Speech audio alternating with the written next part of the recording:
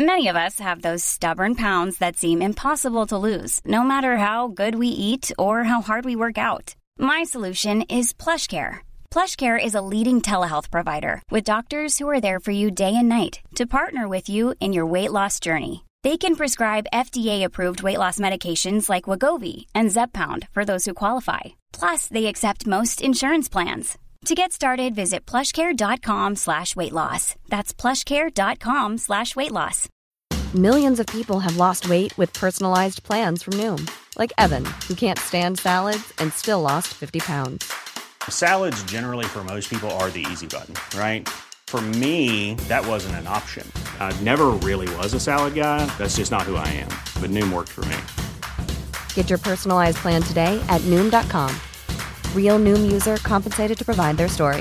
In 4 weeks, the typical Noom user can expect to lose 1 to 2 pounds per week. Individual results may vary. I'm Sandra, and I'm just the professional your small business was looking for. But you didn't hire me because you didn't use LinkedIn Jobs. LinkedIn has professionals you can't find anywhere else, including those who aren't actively looking for a new job, but might be open to the perfect role, like me. In a given month, over 70% of LinkedIn users don't visit other leading job sites. So if you're not looking on LinkedIn, you'll miss out on great candidates like Sandra. Start hiring professionals like a professional. Post your free job on linkedin.com/achieve today.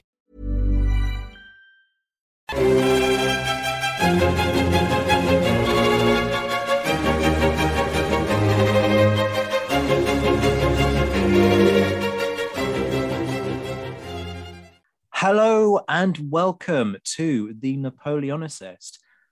This is almost kind of part two of a very, very well-received episode that I did a few weeks back with the great Bob Burnham. Bob was talking to me about the after-action reports that he had found along with Moises, his colleague out in Portugal, as they were trying to unpick this new treasure trove of material that they found in the Portuguese archive that shows you kind of really how the Portuguese regiments fought and gives a really, really fresh, valuable insight into the nature of the Portuguese army and its fighting ability. At the time, Bob dropped a little bit of a teaser, which was that there is, a whole kind of section of the book, and there's a whole kind of treasure trove of information about the British officers in the force. I decided that we were going to make that a separate episode because it needed to be looked at in its own right. Quick disclaimer, this episode is recorded well in advance of when it goes out.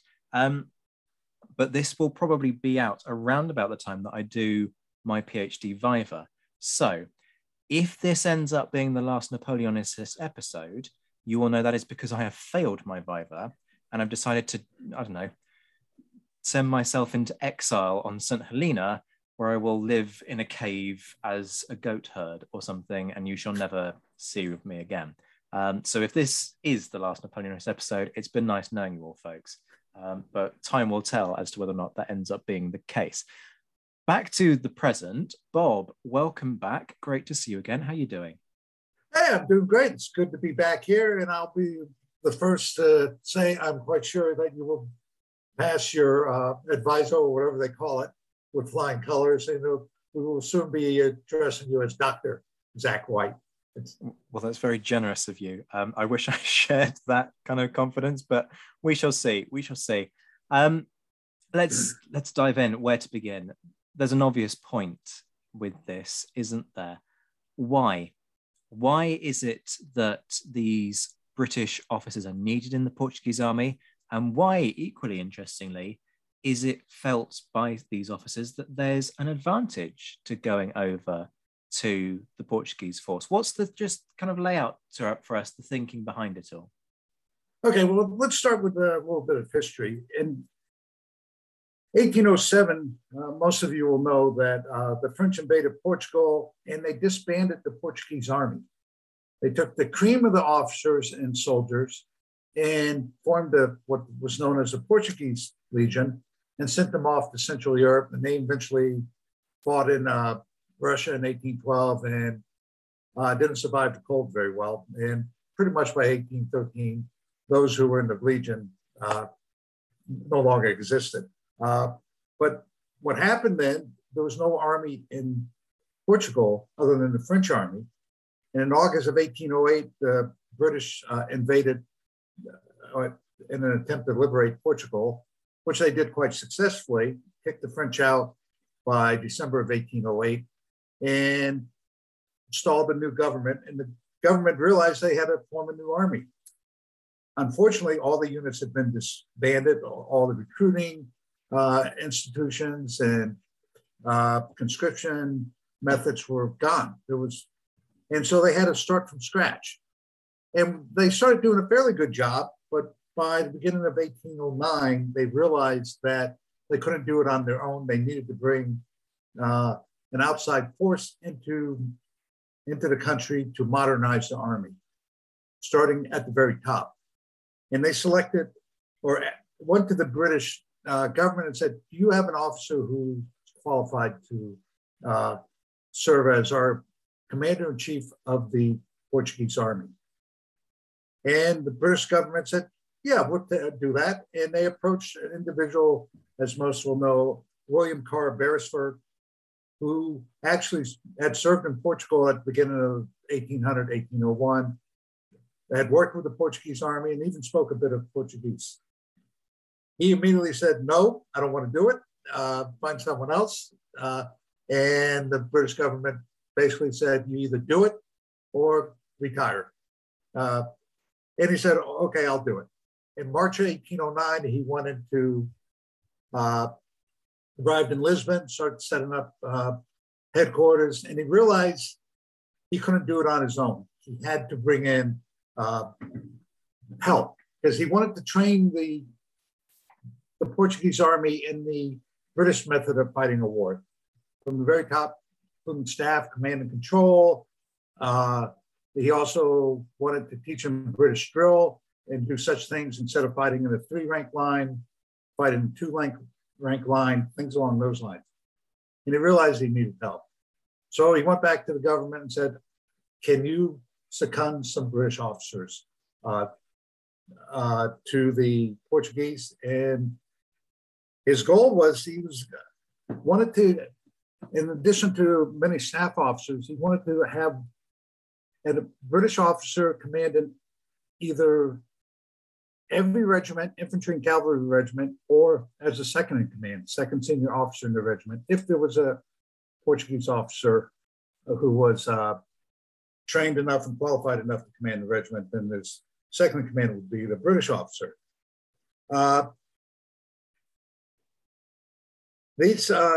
If you do the numbers, he realized he would need about 200 officers to fill the ranks, to fill this. And that's just to fill the command positions, that's all. That didn't include the staff officers, and that would be another 40 or 50 staff officers. So you're talking, he needed approximately 250 officers. Of course, the question is, where did it get it? Where did he get them from? Was there problems find them? And I would have thought, I'm not sure I'd want to go and work with another army and basically get out of the army. But surprising, he didn't have any problems. The officers were lining up, volunteering to join, especially at the company and field grade officers. However, where he had the problems was finding suitable senior officers. And this was not a problem just for the Portuguese army. Wellington had the same problem, finding suitable officers to command his brigades, divisions, and eventually even the corps level, even though they weren't called corps. And it wasn't until about 1812 where Wellington was happy about the quality of the officers he was getting at the general officer level. Well, in 1809, Beresford's casting around looking for senior officers to command, and some were very good, a lot of them were not. So the call for volunteers went out, and the positions were open to all officer volunteers, but with 2 caveats. Army regulations prohibited more than 2 captains and 2 subalterns from a regiment from serving in a staff position outside of the regiment. Now, whether service with the Portuguese army was considered a staff position is not known, but this guidance was generally qualified. And what do I mean by staff position? You always hear about some bright young buck who has connections. He's going to go be an aide de camp or go serve on in the adjutant general's department or the quartermaster general's department. And there were quite a few, especially among the guards regiments. But there were not as many as appear to be. Because I said there was two caveats. Second one was that Army regulations prohibited an officer from serving on the staff unless he had a minimum of 4 years active service. This restriction was also generally qualified. And so if up to 4 officers requesting to do duty outside of the regiment, he could not stop them from doing that if the Army required it. However, if more than 4 wanted to, he could say, no, I'm not going to let you go until Jones or Smith return from this duty. And this makes a lot of sense because if you take the cream of the crop out of your regiment, you're going to start having problems.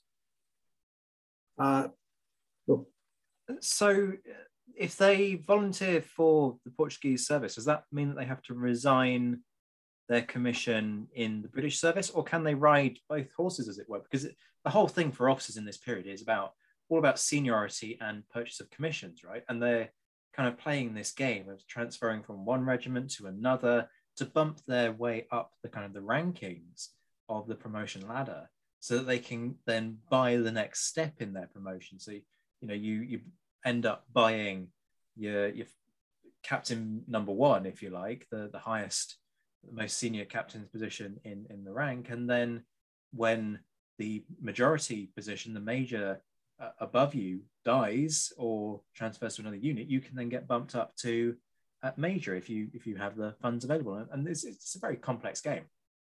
So are they trying to do both things? Are they trying to sort of stay in the British system and gain their seniority in the British officer corps whilst also being in the Portuguese, or do they have to resign the commission in the British Army and go all in for the Portuguese service? I'm going to give that a qualified yes. First, you need to understand the promotion system in the British Army. There was 2 types of ranks. Everyone started out with regimental rank, and regimental rank was yours unless you messed up badly and got court-martialed or cashiered.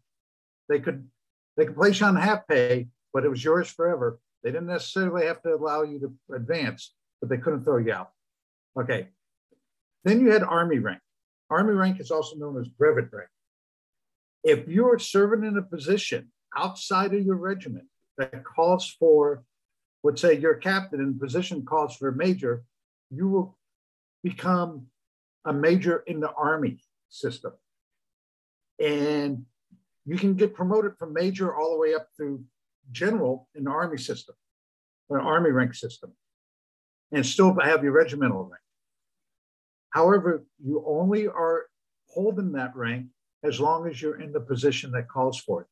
For example, if you're in the Army, the Adjutant General's office, part of Wellington's headquarters, it may call for Lieutenant Colonel, and you're a major in your regiment and you get selected for that position, you're now a Lieutenant Colonel in the Army, but only a major in your regiment.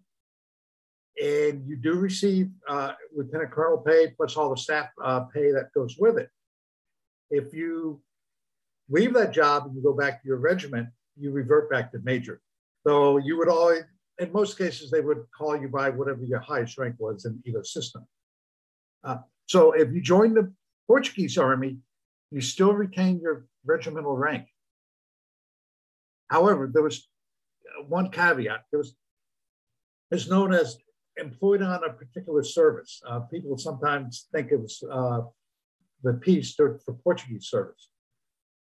Initially in 1809, the Army said, okay, we will support Beresford and we will call these officers EOPS officers. And they selected 24 officers to serve in both the Portuguese and the Spanish Army. 21 would go to the Portuguese Army, 3 would go to the Spanish Army. they were immediately promoted. If you were a captain in the regimental rank, you were immediately promoted to major in the British Army rank. And then you were promoted to lieutenant colonel in the Portuguese rank. So an increase of 2 ranks promotion for the officer. The caveat, though, on it is if by agreeing for this increase in rank in the Army rank, they had to resign the regimental commission. Now, so these 21 officers gave up, some of them were majors who gave it up and became a lieutenant colonel in the Army, British Army.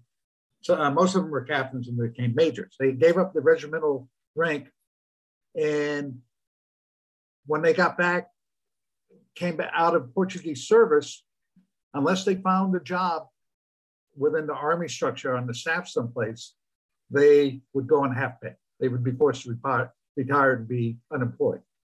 That happened about half the officers by the end of the war, that happened to. But most of them were able to find jobs or exchange their half pay Army rank for a regimental active rank. So it depended on the system. Now, by joining the Portuguese Army, there was 2 advantages. The first is they immediately became 1 rank higher, and they got to draw both British and Portuguese pay. So they got a fairly high pay increase to do by doing so. So they had a lot of volunteers. People realized this is a good deal. I'm not going to be funny. I'd volunteer. That sounds pretty good, getting 2 wages to me. But the downside of it, though, is you are going into a totally, completely different army out of your comfort of your regiment. And you're not going to have the regimental support there that you would have if you stayed in the regiment. But they found the volunteers, and I'll give you a couple examples. We, in the 3rd and 11th Foot, had 10 officers each who served. Not simultaneously, though at one time, each had 6 officers serving with the Portuguese. And that's not counting those who were serving on the staff elsewhere.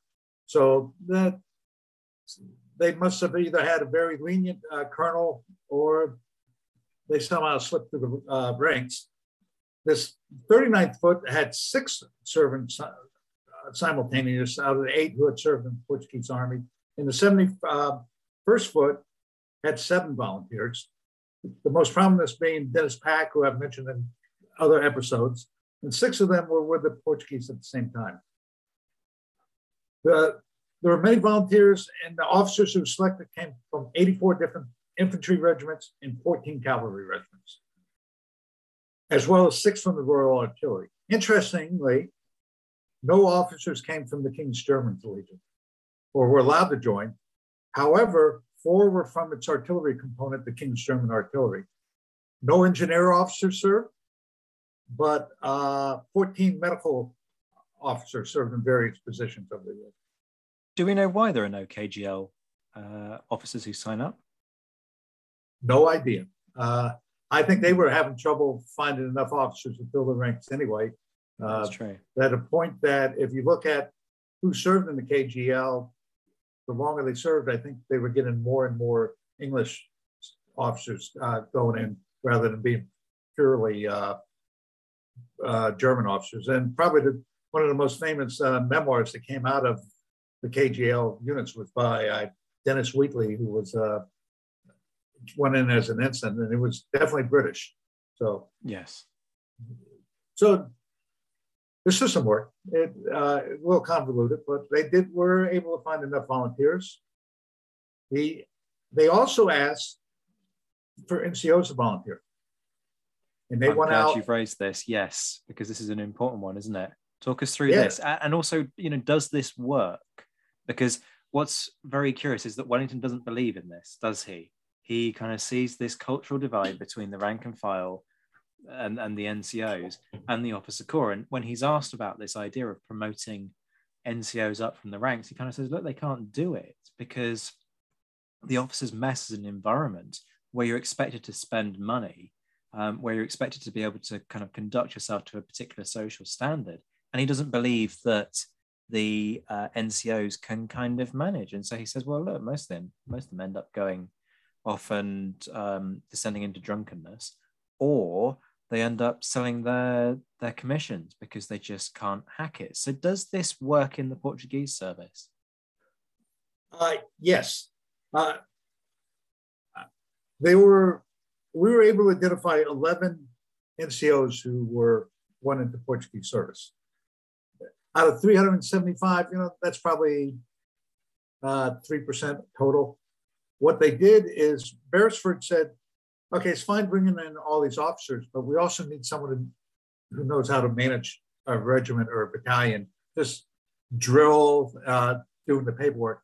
And so they brought in senior NCOs, usually sergeant majors, and they became adjutants for regiments, or several of them stayed back in the recruiting depots, and they ran the administrative side of the recruiting depots. That's in the study itself. Problem is identifying. There are probably more than 11, but the only ones I could actually identify by name, there was 11 of them. So interesting. As the war went on, the need for recruits or volunteers dropped because the Portuguese were getting better and better.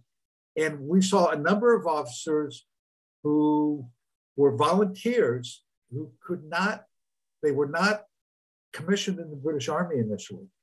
And while they were waiting for the commissions to go through, they joined the Portuguese Army. And then when they were in the Portuguese Army, their commission in the British Army came through.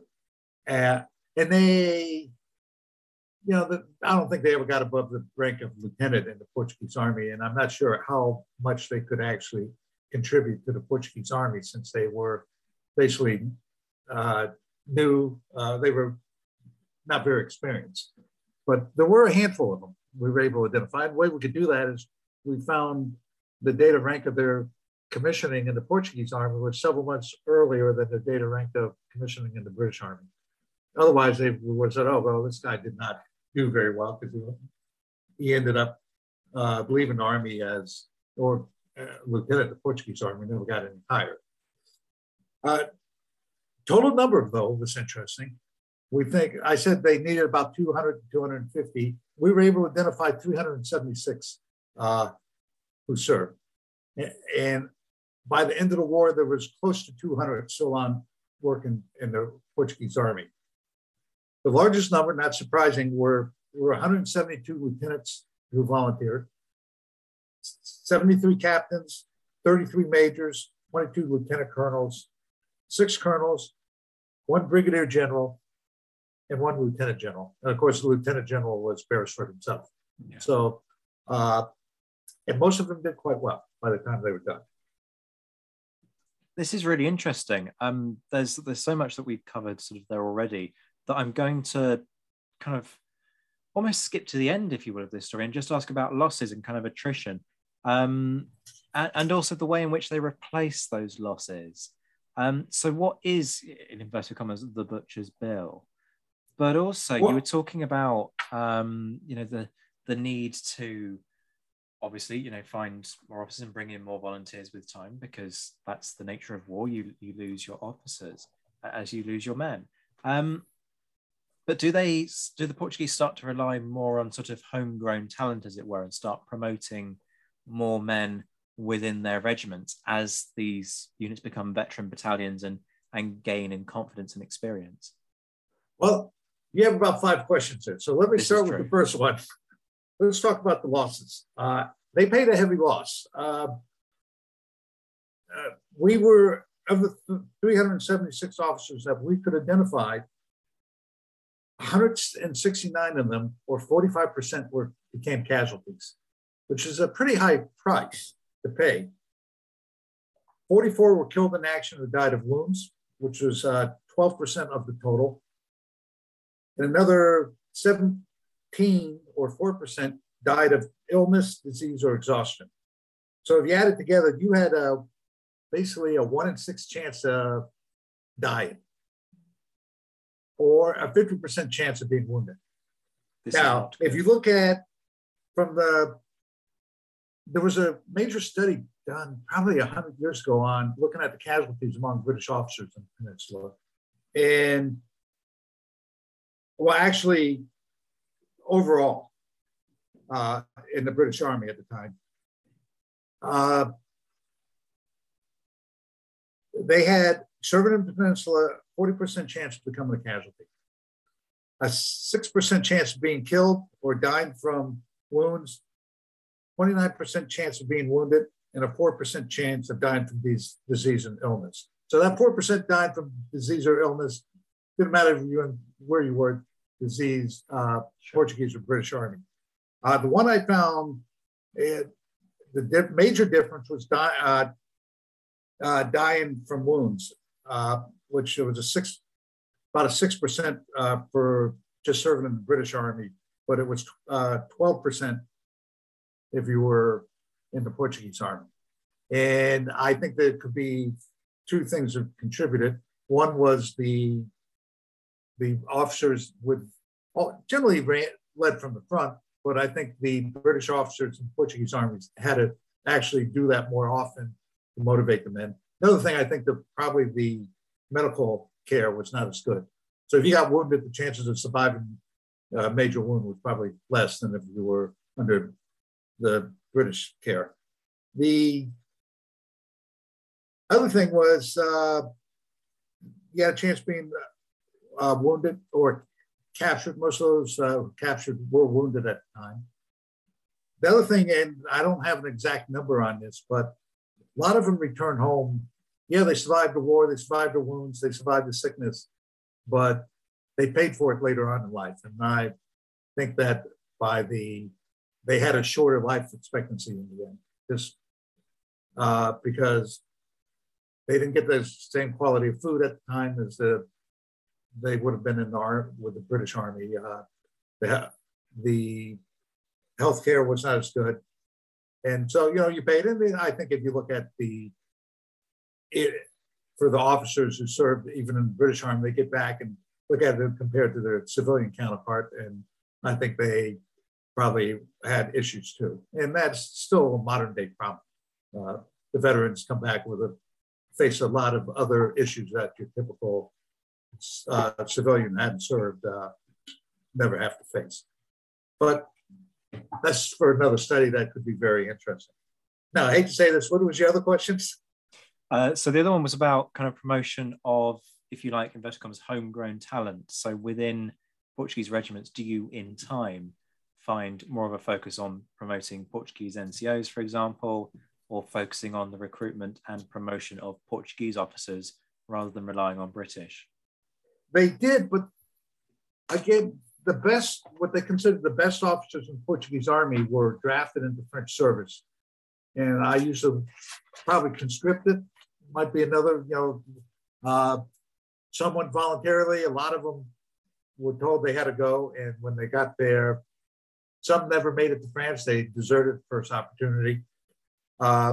So what was considered the cream of the crop was cut off the top. And then you had the system itself. When they stood up the army, a lot of people came back to the flags, but you had senior officers who were geriatric, to be nice. And there was also a homegrown movement, especially up in Oporto, where units were raised before, they kicked the French out. And what do you do with those officers? And so they had to integrate them. Initially, about 80% of the commands went to the British, just because they couldn't. The Portuguese, it was a very static system where promotions were slow, and you could be 20 years as a lieutenant before you got promoted to captain, and your regimental commanders could be 50 or 60 years old. Not the type you want to have command in the field. So by 1811, about 80% of the commands were given to British officers.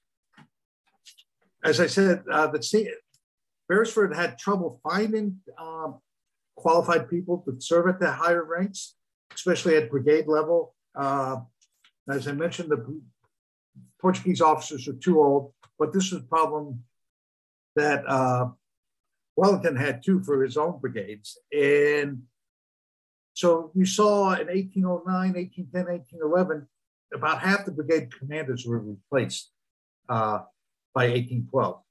In 1812, 70% of the brigade were commanded by British officers. However, this was decreased before. So there were some Portuguese officers who were recognized as being competent, and they were brought into command. However, in 1813, 16 of the regimental, I jumped ahead. 1813, the number of brigade commanders commanded by British was at 80%. 1814, it dropped to 70%. So you can see that the more and more commands were given to Portuguese officers. You had the Portuguese division, which was commanded off and on, sometimes by Portuguese officer, sometimes by a British officer. At the regimental level, in 1810, 11 of the 24 regiments were commanded by the British commander. However, 1811, it was up to 12, so that's 50%. 1812, 13 had British commanders, and by 1813, this number increased to 16. So you're talking 2/3 of the infantry regiments were commanded by British. However, by 1814, it was down to 12. So 50% were commanded by British. Between 1809 and 1814, 38 British officers had commanded an infantry regiment. So they were being run through the system. Some were promoted to brigade command. Some were removed from service because they didn't cut the mustard, and some were became casualties or left for another reason. It was the same for the Cacadois battalions. However, 1812, 11 of the 12 Cacadois commanders were British, and by 1814, it was down to 6. So it slowly but surely, the Portuguese were filling the staff positions. But they had to be trained, they had to be identified and trained, and it took a while. And it was the same for the British. Some of them succeeded, some of them did not. Yeah, there's a certain logic to all of that, isn't there? What I also just really admire is that I fire these questions at you just as they pop into my head, and you're just like, yeah, I can handle that. You know, I just happen to have the access to those figures. This is the capacity of some of the researchers of this period, and some of the guests that we have on this podcast that just blows my mind when we have people like yourself who can just take any question that I fire at them and go, yeah, I have loads of detailed information that I can just pluck out of the air on that. It's incredible. I'd like to bring up something that we kind of skipped over. And for me, what was considered the primary reason why a British officer wanted to join. Many years ago, I joined the Army right out of high school for fun, travel, and adventure. I had the scholarship to the university. I said, I don't want to go to the university. And I joined the Army, and for that was one of the reasons. But another reason directly related was opportunity. These officers saw a chance that they could do things that would never have the chance to do it before. And I'll give you 2 examples that why they did it. The first was John McDonald, who we're going to talk about before. He was a lieutenant and was in the 88th Fourth and was selected to become a volunteer officer. He was immediately commissioned a captain in the Portuguese Army and in the 2nd Infantry Division in March 1809. So he was one of the first officers who was not, well, I mentioned the EOPS officers. He was one of the first who was not an EOPS officer who joined the Portuguese Army. He was promoted to major in November of 1809. So if he had been in his regiment, he would still be a lieutenant. And now he's a major, commanding a battalion in the Portuguese Army. And before, he wouldn't even been considered to command a company. He led this battalion at Busaco, Medina, Campo Mayor, first siege of Badajoz, Albuera. And then on the 14th, in March of 1812, he was transferred to the 14th Infantry. In April, he was promoted to lieutenant colonel in it and given command of the regiment. This is in 1812. 3 years ago, or 2.5 years before, he was a lieutenant. He led it in the campaign all throughout the 1812 campaign. In 1813, we're finally at Banca in the Pyrenees. He was severely wounded and basically was hospitalized. However, in 1814, he was given temporary command of the Portuguese brigade. Okay, and said, okay, that's pretty good. And he commanded at Toulouse. He was only 26 years old at the time. He was a brigade commander. Yeah. No way.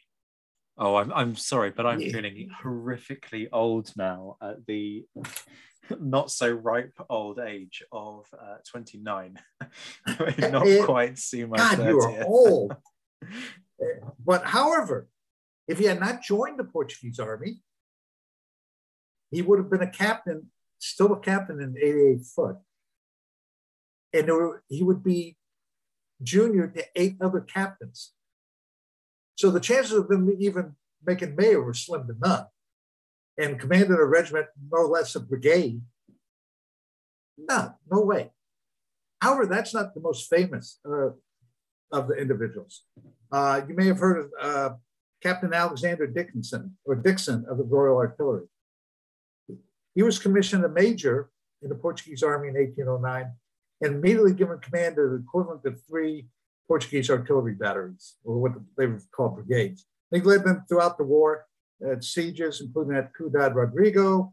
He was promoted to lieutenant colonel of the Portuguese Army on 24 March 1812. He led the Portuguese artillery at Almarez, Salamanca Forts, Salamanca, and Burgos. And during the campaigns of 1813 and 1814, even though he was only a captain in the British Army, he was lieutenant colonel in the Portuguese Army. He was chief of Wellington's artillery. He had over 200 guns under his command or control. He resigned his commission in October 1814. And upon returning to commission in the Portuguese Army, and upon returning to England, none of this mattered. The fact that he commanded 200 guns at Victoria, no, they didn't care. He reverted back to his Royal Artillery rank of captain, which was not senior enough to command that company or brigade, artillery brigade. And he didn't make major in the British Army until 1823. He did end up being retired as a major general. He stayed in long enough. But so here's a chance. I mean, and he took it. He was the senior artillery officer in Wellington's army by the time the war was over. And yet, if he had stayed in, he might have commanded artillery brigade as a brevet major or even just as a captain. So opportunity. And I don't think you can emphasize that enough when you're looking at chances. Because you brought it up at the very beginning. Everyone's trying to gain promotion at whatever means they can. And well, it worked for him. And John McDonnell, when he went back, he was still a captain. But he, at one point, he was led his brigade in battle, which not too many lieutenants could say that. The Dixon manuscripts are fascinating. If anybody is ever able to turn up a copy, they were published by Ken Trotman many years ago. And it's fascinating to read them on 2 levels, because what you've got are sort of his, a number of, not all of, but a number of his private letters alongside his official ones. And just kind of watching his career. This is a guy with an incredible attention to detail. You can see why he ends up as commander of Wellington's artillery, because he's got this almost kind of Wellingtonian attention to detail. But at the same time, as he kind of makes his way up the ranks, he gets private letters from people saying, you've changed. They're doing the equivalent of going, you've changed, man. You used to be cool. And he's basically become more and more formal with them. And they're sort of going, well, why are you being so formal with me? Because he's kind of embracing this almost meteoric rise that he enjoys. Yeah, two fascinating examples. His letters or the manuscripts are amazing. He was a pack rat. He never threw anything out, including letters that he wrote, letters he received. There's diaries in it from other officers, and also his own personal journal. And he would sit there, we were in this village, it can hold 300 people. Or we went to this village, and now it can only hold 50 people. The fodder's not good enough for our draft animals. So that attention to detail, as you pointed out, incredible. And it's rare to find that in any set of memoirs. But they are there. And I can see why he got promoted.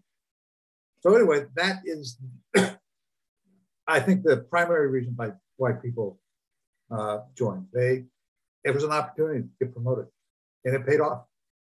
What happens at the end then? What happens to 1814? Do some stay? Well, presumably some must stay, but what's the reason for them choosing to do that? Give us numbers, give us reasons, do the thing that you do so well, enlighten us. Well, good question. The war ends, and you think, well, why does it's need for them to go home? But they didn't. Let me find my notes again.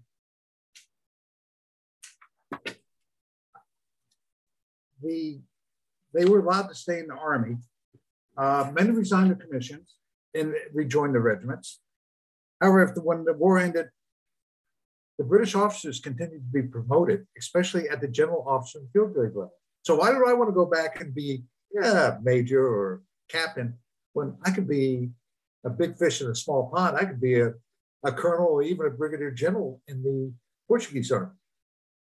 In 1815, there were 2 British major generals and 7 brigadier generals, or 20% of all generals in the Portuguese service were British.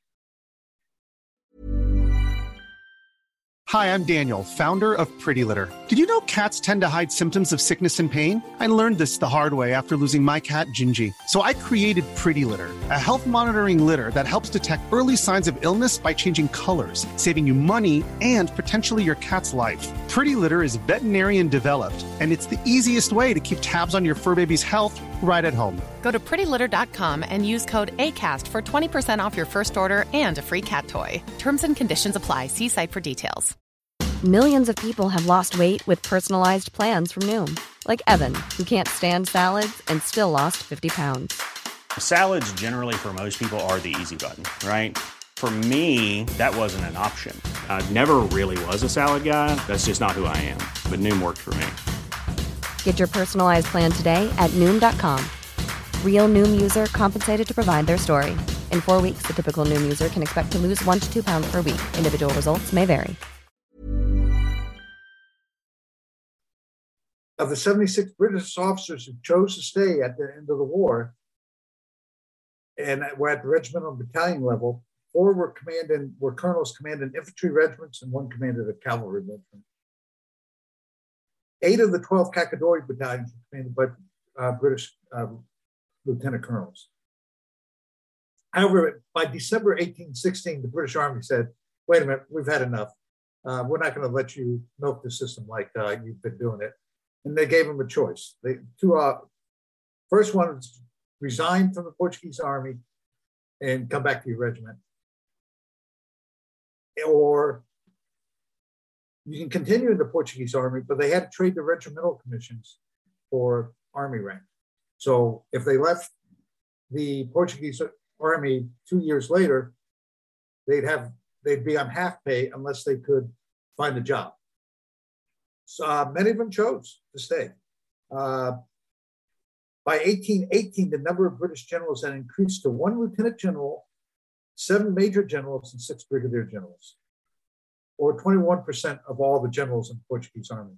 And there's still 58 officers at the unit level, and most have been promoted. This caused problems, not for the British Army or for the training, but initially when the British armies came in, they were welcomed wholesale by the Portuguese officers. Hey, we need to get up to snuff. We need to become more modernized. And they were welcomed, and they accepted the fact that all these British officers were the best qualified ones to command the brigades and regiments. However, by 1818, the war had been over for 4 years, and their attitude changed. They perceived there was a preference for British commanders over Portuguese commanders, and there was much resentment by the Portuguese officer corps. I'm not sure how familiar you are with the Portuguese history post the Peninsular War, but in 1820, there was a liberal revolt, 26th August, 1820, which overthrew the current government. The Portuguese officers supported that wholesale. I mean, and the main reason is they resented the British officers being in all the high positions. New government comes in, and first thing they did was they fired all the British officers. However, a year later or 6 months later, the government said, okay, that's not really fair to all these British who served faithfully. And they said they can continue to serve, receive pay for being in the Portuguese army equal to the number of years you already did. So if you had been an officer for 7 years, then you'd get 7 more years of pay. But after that, you'd be fired. Some of them, they were also offered a pension, which would be a third of their pay. And that included Beresford. And then there were several others. There was a civil war, a couple of civil wars in the 1820s, and some of the British officers got involved in fighting back and forth, supporting the various factions. But the primary cause or one of the major causes of the revolt was the fact that in 1820 was Portuguese officers were tired of the British dominance in Portuguese affairs. So it was kind of a sad ending for it, but it didn't surprise me in the least bit when I read about it. So, no, I would completely echo that no, it's not surprising, but it is a sad end. Let's stay with problems then for a moment. The first thing that springs to mind is language barrier, right? With the best will in the world, most of these officers won't have been able to converse with members of their rank and file's native language. So how big an issue does that end up being? Initially, a very major issue. And there's correspondence from Brigadier General William Cox, who commanded Almeida when it fell to the French in 1810. But he's writing back to Beresford and says, these guys who came to command and train the troops are good, but they don't speak Portuguese. Part of the problem was solved by, they commissioned quite a few local officers who were of British descent, especially from Porto, where port wine came from.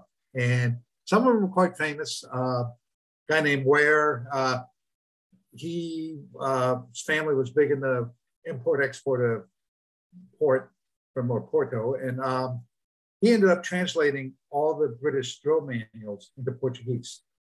And he did it fairly quickly. So, by the beginning of 1810, they were published and out there. And before a unit could be certified combat ready, they were inspected and they had to be able to perform all the different maneuvers as shown by the manuals. And this was also where the NCOs who commissioned from the ranks and brought over, they were quite often doing the training on that. So language up and down, they were not given the orders in English. They had to give them Portuguese. They were integrated in the Portuguese army. And I don't think very many of them were fluent enough to write orders or anything else, but they could converse in Portuguese. And I think back then, people tended to learn languages a little easier than they do today, especially for among the English speakers, because English is kind of the the common language throughout the world. But back then, French was. And so the cases, I have diaries of people who could speak. They're writing, I got to learn Portuguese, and taking Portuguese lessons or Spanish lessons. So they got better. Writing, probably not. And I think when we talked about the after action reports in a previous episode, it was pretty determined that the after action reports were dictated to a Portuguese officer to put it into proper Portuguese style before it went forward. That was probably initially the biggest problem. But something to keep in mind was Portuguese officers the British officers in the Portuguese army were subjected to Portuguese discipline, which we can talk about in a couple of minutes. So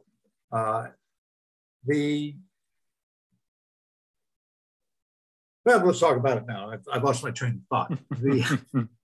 I mean, you turned to a mention of discipline, and I'm there. So, okay, so let's talk about the discipline issues.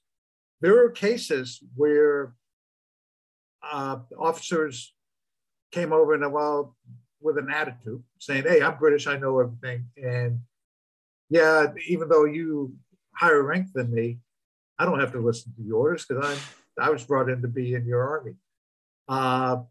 Most were encouraged to leave. One was basically fired, told to leave.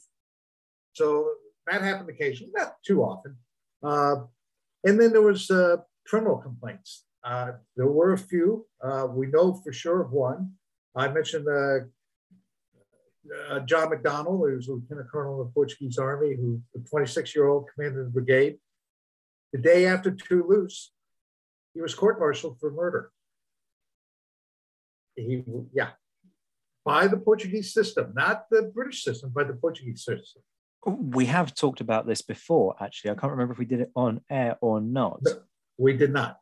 Bearing in mind that this is a radio show, my eyebrows just shot up into my rapidly receding hairline because this is a rarity for an officer to be tried for murder. So we need to hear the juicy gossip here. Okay, well, even rarer, he was tried by a Portuguese court. He was not tried, or military court? Military court.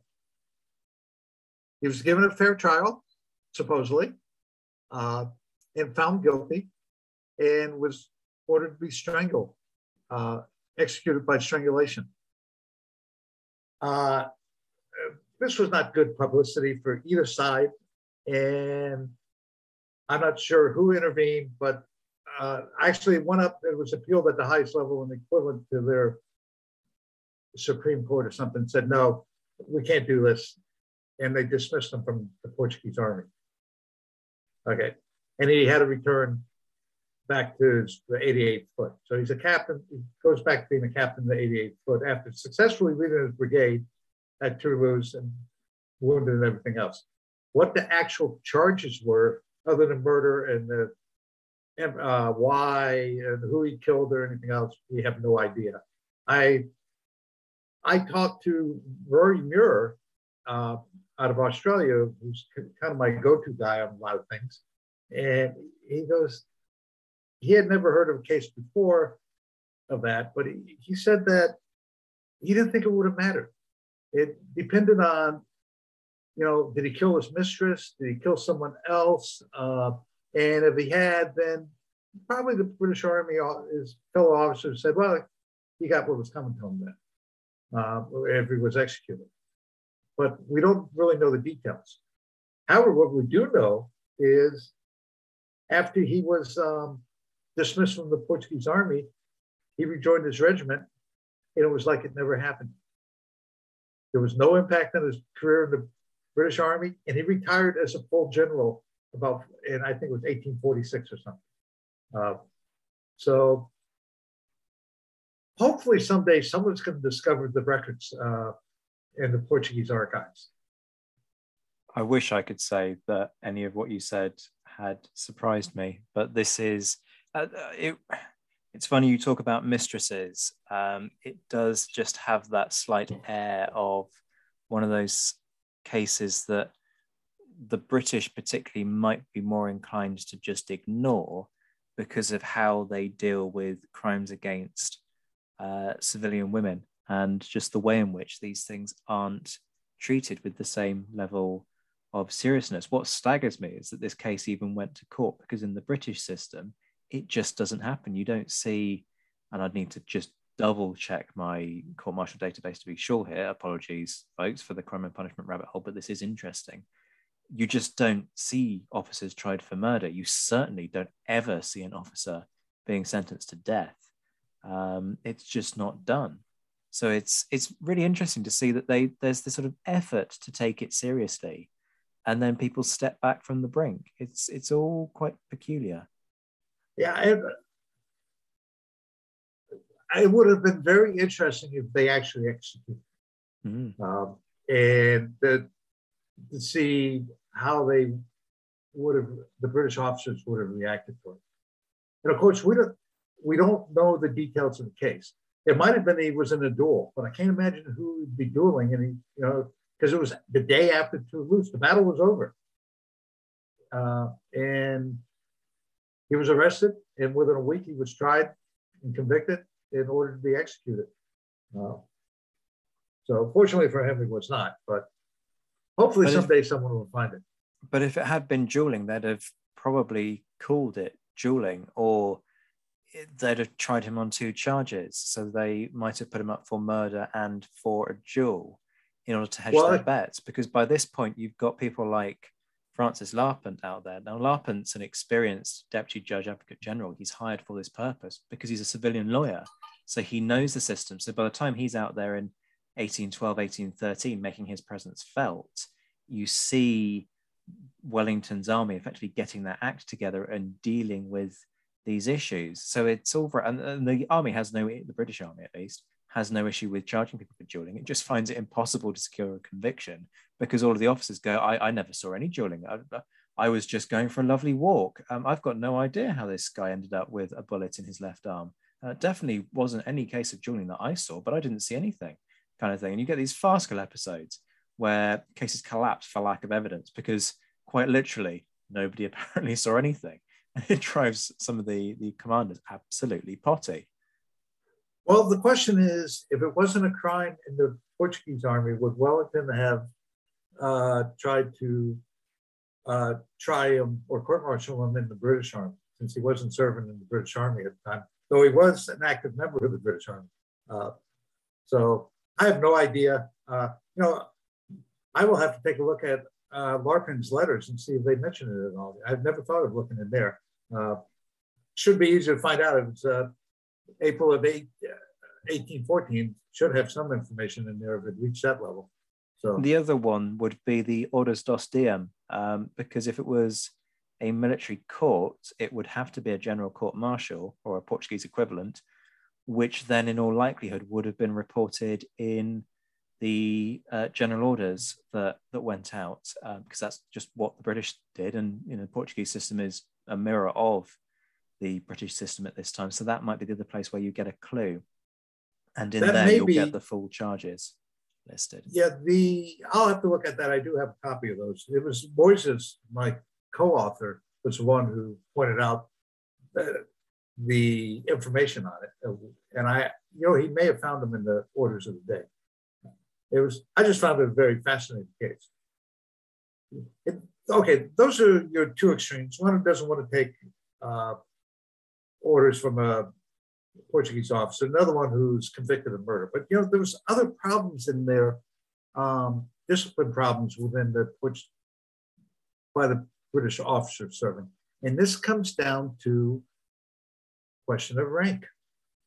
Who is senior to who? Now, I mentioned earlier at the very beginning that you had regimental rank, you had army rank. Now we throw in a third element. You have Portuguese army rank. So I'm an officer. Let's say I'm a lieutenant colonel in the Portuguese army. I was captain in my regiment, and I'm a brevet major in the British Army.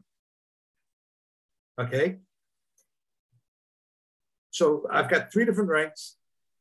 What happens if I'm serving with a major who's commanding, or I'm in a task force that has my regiment,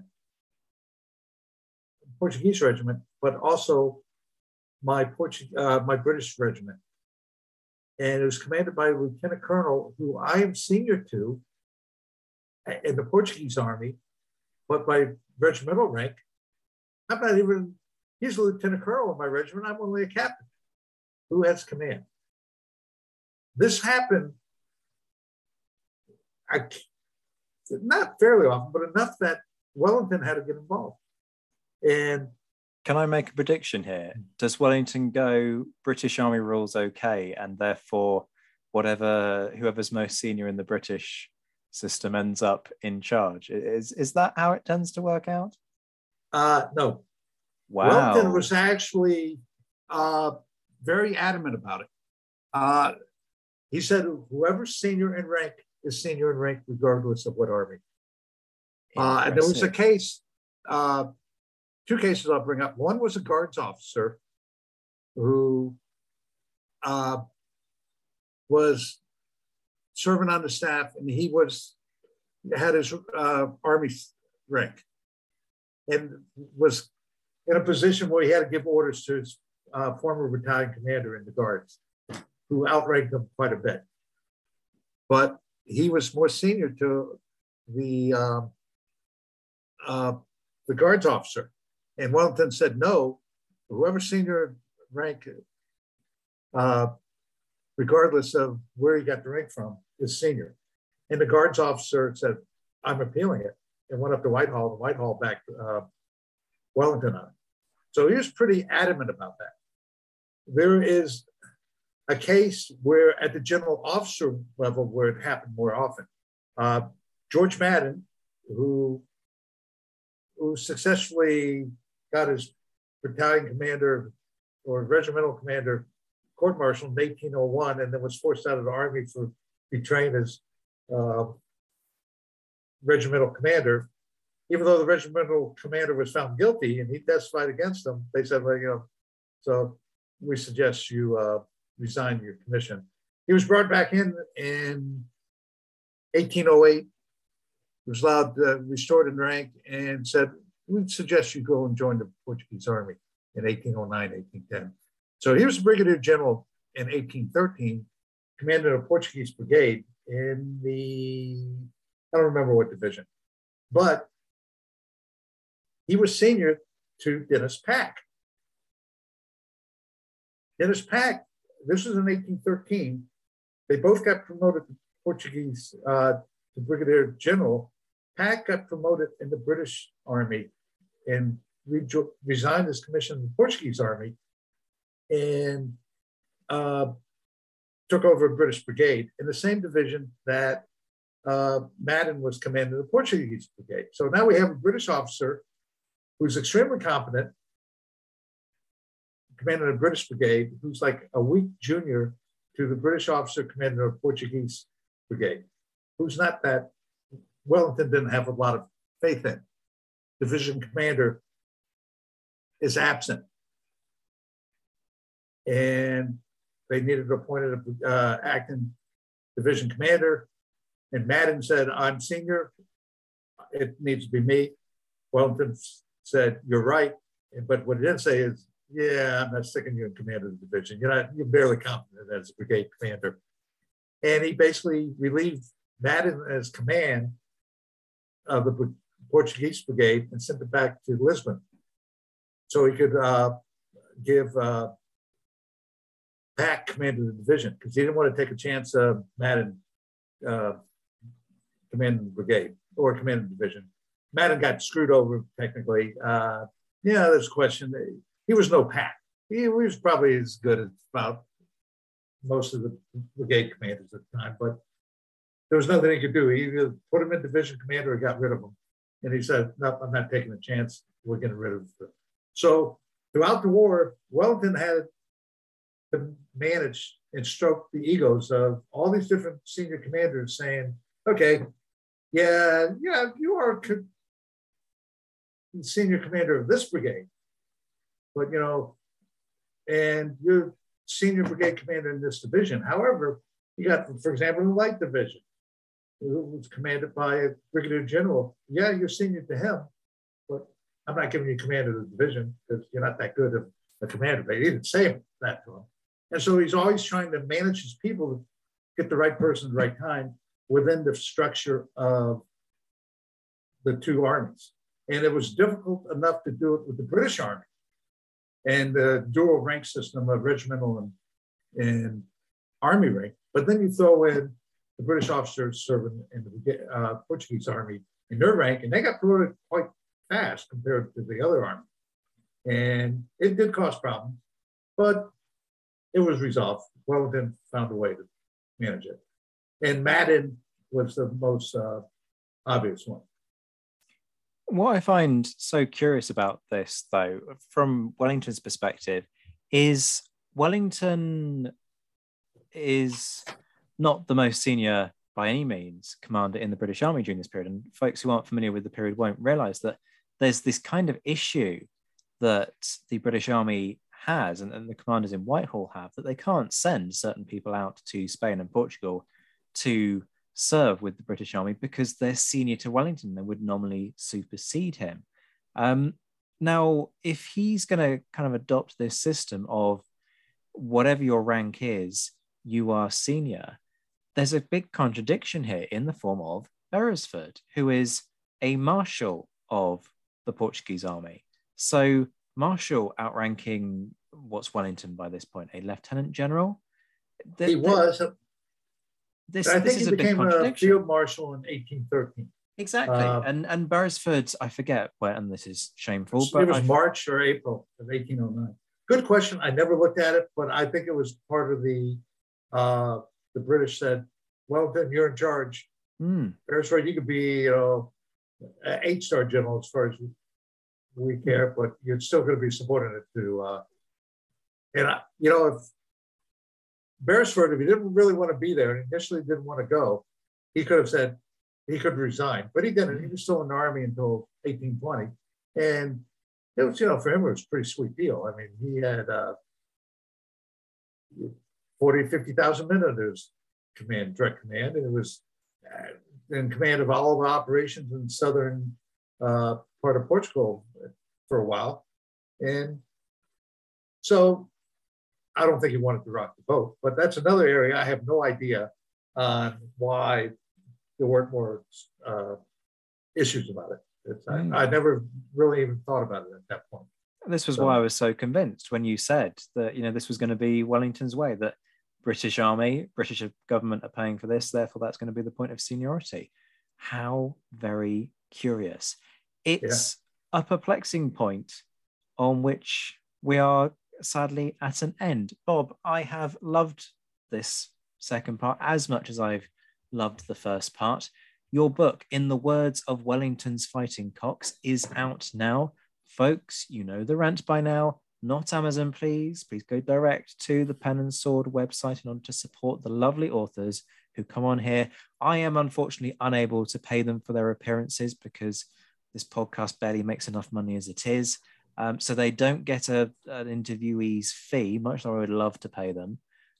So support them in a different way. Please go direct to the Pen and Sword website in order to buy this. Don't go to Amazon. And enjoy what is a fascinating read. Bob, it has been a joy as ever. Do come back again sometime soon. And thank you so much for your time tonight. Well, thank you for inviting me to be on. Hopefully this is not the last episode, and there'll be many more in the future. Stay safe, stay healthy, and stay in touch. And there will be an announcement on whether or not this is the last Napoleonist episode in just a few seconds' time.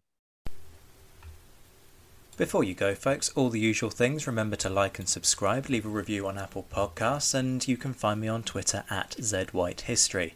A huge thank you as ever to my Patreon supporters. It is their support that keeps this podcast going. If you're interested in contributing to the show, you can find out more from the link in the description. Prices start from £1 a month, and you get all kinds of perks, from discount codes on pen and sword books, which means you actually quite rapidly end up regaining some of the money that you invest in the show, all the way through to voting rights, shout-outs in episodes, and even one-to-one meetings with me.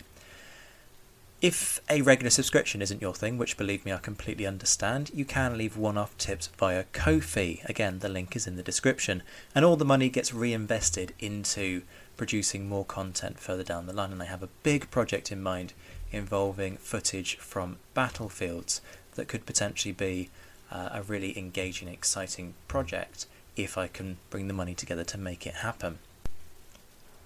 A big thank you as ever to my Emperor level patrons Mark Stoos, JC Kaiser and Todd and Led Campbell, my Marshal patrons Matt Bone and Marcus Cribb, my Commander patrons John Haynes, Ger Brown, Liam Telfer, Jane Davis, Bob Burnham, Andy Meakin and Michael Guest, my Mentioned in Dispatches Plus patron Noah Fink, and my Mentioned in Dispatches patrons Miles Reedy, Alexandra Leon, Alistair Campbell-Grieve, Beatrice de Graaf, Brendan Teeling, Colin Fieldhouse, Ed Koss, Bruins Girl, Gareth Copeland, Jeff Maple, Hugh Brennan, Indiana Fats, James Bevan, Jim Deary, Jim Getz, Josh Keeney, Lucy Tatner, Lynn Dawson, Mark Dewhurst, Mark Anscombe, Rob Griffith, Roy Muir, Ross Flowers, Ryan Diamond, Rob Cothlan, Mark Trowbridge and Stephen Coulson. Hello folks, so for that announcement that you've been very patiently waiting for, well, if you follow me on Twitter then you'll know that actually it's not that big announcement anymore, it is old news. I am very humbled and privileged to say that I did in fact pass my PhD Viva on Wednesday of this week, and so technically I am now Dr. White, which believe me is taking a huge amount of getting used to. I just want to take a moment to thank so many people who've made that process happen, not least my supervisors, Dr. Julie Gammon, Professor Chris Walgar and Professor David Brown at Southampton University. I'm particularly indebted to the Special Collections Department and Dr. Karen Robson, who runs that department, because they were the people who invested in me and literally funded me through the first 3 years of that PhD process. And if it hadn't been for that funding, then I would never have embarked on the PhD to be sitting here now. I also want to say a really big thanks to 3 very dear friends of mine who collectively convinced me that I had what it took to do the PhD. Charles Esdale, Ed Koss and Rory Muir. It's quite a disconcerting experience when you've got 3 giants of the Napoleonic period and Napoleonic scholarship kind of rooting for you and telling you that you have got the tools in your arsenal to go ahead and actually make a convincing PhD project. And if it hadn't been for them, I would never have dared to dream. So a massive, massive thank you to them. I also want to say a big thank you to everybody on Napoleonic Twitter. There are too many people out there to name. But if you're listening and you're one of those, you know exactly who you are. And also I want to say a big thank you to you guys, the people who listen to this podcast. Sure, the podcast isn't an integral part of the PhD and what I've done, but it has still been an important part of my life and something that's kept me going through some pretty challenging periods of doubt in recent times. The horizon still looks kind of fuzzy. I don't know what the future holds. There's certainly no job security now I've got the PhD, but it has been a joy to podcast for you guys, and I'm sure it kind of goes without saying that having passed, the Napoleonicist will continue. I will be back very soon, but until then, I am Dr. Don't you know, Zach White. This has been the Napoleonicist. Take care of yourselves, my friends. Stay well, stay safe, and as always, thank you for listening.